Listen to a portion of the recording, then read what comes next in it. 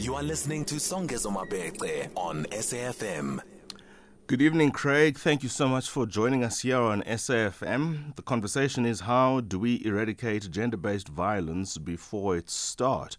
Now, you're the founding CEO of Father a Nation, and this conversation is taking place in the middle of the 16 days of activism for no violence against women and children. So it's an important conversation, especially at this time of the year, where it's supposed to be family time, supposed to be a festive season, where people are enjoying the summer break with extended family, not just the nuclear family. And for many, it's a time for a tremendous amount of pain and trauma, for they are outside the protections that, say, the workplace offers, or school, particularly young people at school and at university. It's a sheltered environment. When they have to go back home for extended periods, for some, not all, it becomes a very traumatic experience, for they have to engage now without the kinds of routines that otherwise take them out of these spaces that are not safe for them. So it's an important conversation all the same. Your thoughts on it, please. Yes, Songezo, as so many people say, it shouldn't just be 16 days, it should be 365 days. But it's an epidemic in South Africa, and it's something we need to address urgently. And I think one of the challenges is, historically, we've always looked at creating awareness, which is crucial, but it's not enough. One needs to go deeper and deeper into why is this happening. And my firm belief is that no boy is born an abuser. None of the social ills that we experience, racism, prejudice, corruption, and GBV is right up there, is something that's innate in man. It's something that something goes wrong on the journey from boy to man. And unless we really begin to look at what is it that's going wrong and begin to really look at the root cause of it and address that, we not have a great deal of success ongoing in combating this. Well, do you have some responses to some of the points that you have raised? The root cause, where do we get them? I mean, nobody is born inherently with this desire to be this antisocial person. So how does one get there? And what is it that is a failure in society, or the arrangement of social nets and safety nets of society that do not catch what is first not a big problem, but then manifests as a big problem much later on? Well, I think fatherlessness is one of the biggest causes. And of course, that's an historical legacy we have in South Africa, broken families. And fatherlessness is a massive thing, because young boys look mental to them what it means to be a man. And in the absence of that, where do they look? They look in all the wrong places, and often to their peers, to gangsters, to the wrong kind of modeling. And when they have the wrong kind of modeling, two things happen. One is they don't grow up validated and affirmed and disciplined by a present, loving, engaged father. Mm-hmm. So there's an emotional woundedness. And secondly, they have the wrong kind of masculinity model to them, or taught to them. In society, growing up as boys, what are the messages you hear about masculinity? For me, there are 5 big lies. It's sex, power, money, big boys don't cry, and they're not trash, And boys are growing up with that kind of deception masculinity, which is completely and utterly false. And we need to correct that, and it's the elder men in society that need to impart to younger men what it means to be a man, and affirm and validate, so they grow up without the need to perform and impress and be the macho on the one hand, or to abdicate responsibility on the other hand. So it's a very endemic situation, and it's very transgenerational.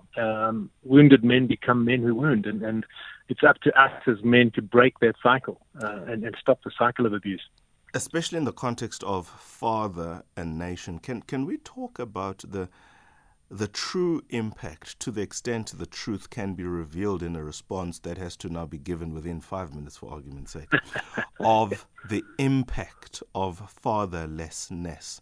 The guy is alive, he knows he has children, he knows where the children are, and he just could not give. And give a what I'm talking about. He just couldn't give. Yeah. It's absolutely horrendous. And it, as I said, it's passed from generation to generation. So often, most abusers, or the vast majority of abusers, themselves experience some sort of childhood trauma, neglect, abandonment, and it becomes a self-perpetuating thing. But to go back to your point, the impact of father, you know, he's alive, he's around there somewhere, but he's just not involved, is utterly devastating. It's devastating to a boy and it's devastating to a girl. It's a sense of, I don't matter, I've been abandoned, what's with me? You know, it begs so many psychological questions and emotional woundedness that emerges from that, that it's absolutely unconscionable for a man to know he has a child, but not get involved. It's devastating, and it's something that does need to be changed. But we need to look at the reason men are doing that. And, you know, I like to differentiate between reasons, excuses. There are no excuses. You know, let's just get that out of it. There's no excuse for abuse whatsoever, ever. But there are reasons for it. You know, there are reasons why men behave in this way, and we need to get to the bottom of those reasons and sort them out. What are they?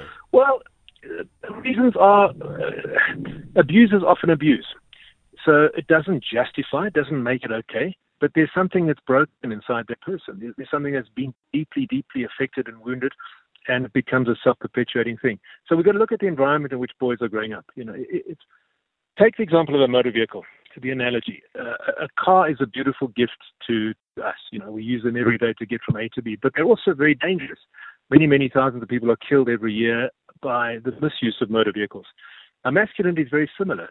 It's a powerful gift to humanity, but it can also be a dreadful curse. And in order to learn how to drive a car, you need someone who has driven a car to teach you. You can't learn how to drive a car in a YouTube clip.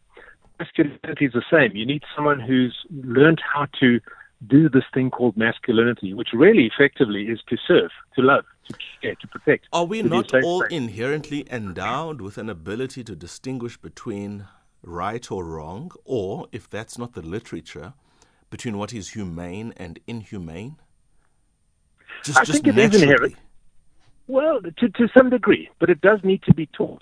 So if you grow up in a society which is teaching you, you know, that the more sexual partners you have, the more of a man you are, you're going to adopt that as the way to be a man. And one has to change that culture, you know, to change that narrative, the narrative that goes around.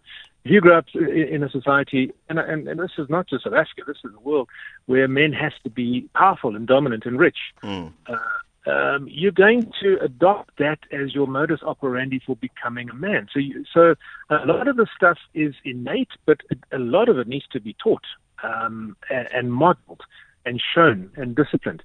And the other aspect of that is love and nurture bonding. You know, kids who grow up without that are damaged and wounded and lash out. And, you know, men do more damage to themselves than they do women. Men commit suicide 4 times more than women. 7 times more men are murdered than women by men. You know, we damage, you know, so damaged masculinity damages society. It's a human rights issue. And it's not something that's just innate. It's something that does need to be taught and disciplined. You think of a young boy growing up. He's full of testosterone. You know, he gets on his bicycle and he does crazy, wild things. There needs to be disciplining and a teaching of it and a molding of that in order that he would grow up to be a man who knows how to utilize his drives and desires in a way that's socially acceptable and excellent. Interesting. Tell us now, because we literally have less than a minute, about Father a Nation and the work that you have done in the past decade. And I think it's an important way to sort of finalize and summarize this conversation in the context of your work and experience. 1 minute? Sure. Look, we believe if we can heal men, we can heal the world. And so I've written material on fatherhood, on gender-based violence, and also on positive masculinity. And we run programs throughout South Africa in communities, all kinds of communities. We go to taverns, squatter camps, communities, but also government departments and organizations, schools and colleges, and teach and train men and young men what it means to be a man. One of the pieces we've written is called the six-pack of virtues, which talks about the six-pack outside is important, but what's more important is your virtues. You know, it makes you a good man. You know, do you have a six-pack inside? You know, that's what makes you who you are as a man. And by providing platforms for men to speak openly and honestly, much woundedness is healed. And by teaching men what true masculinity is, empowers men to be good men and not destructive men. Good point. And I think I'm just going to take off the many great points that you have suggested is talking is important. A lot of people bottle up because our society just hasn't come to a point where we are comfortable about talking about vulnerabilities. Mr. Craig Wilkinson, Absolutely. founding CEO of Father a Nation, thank you so much for your thoughts.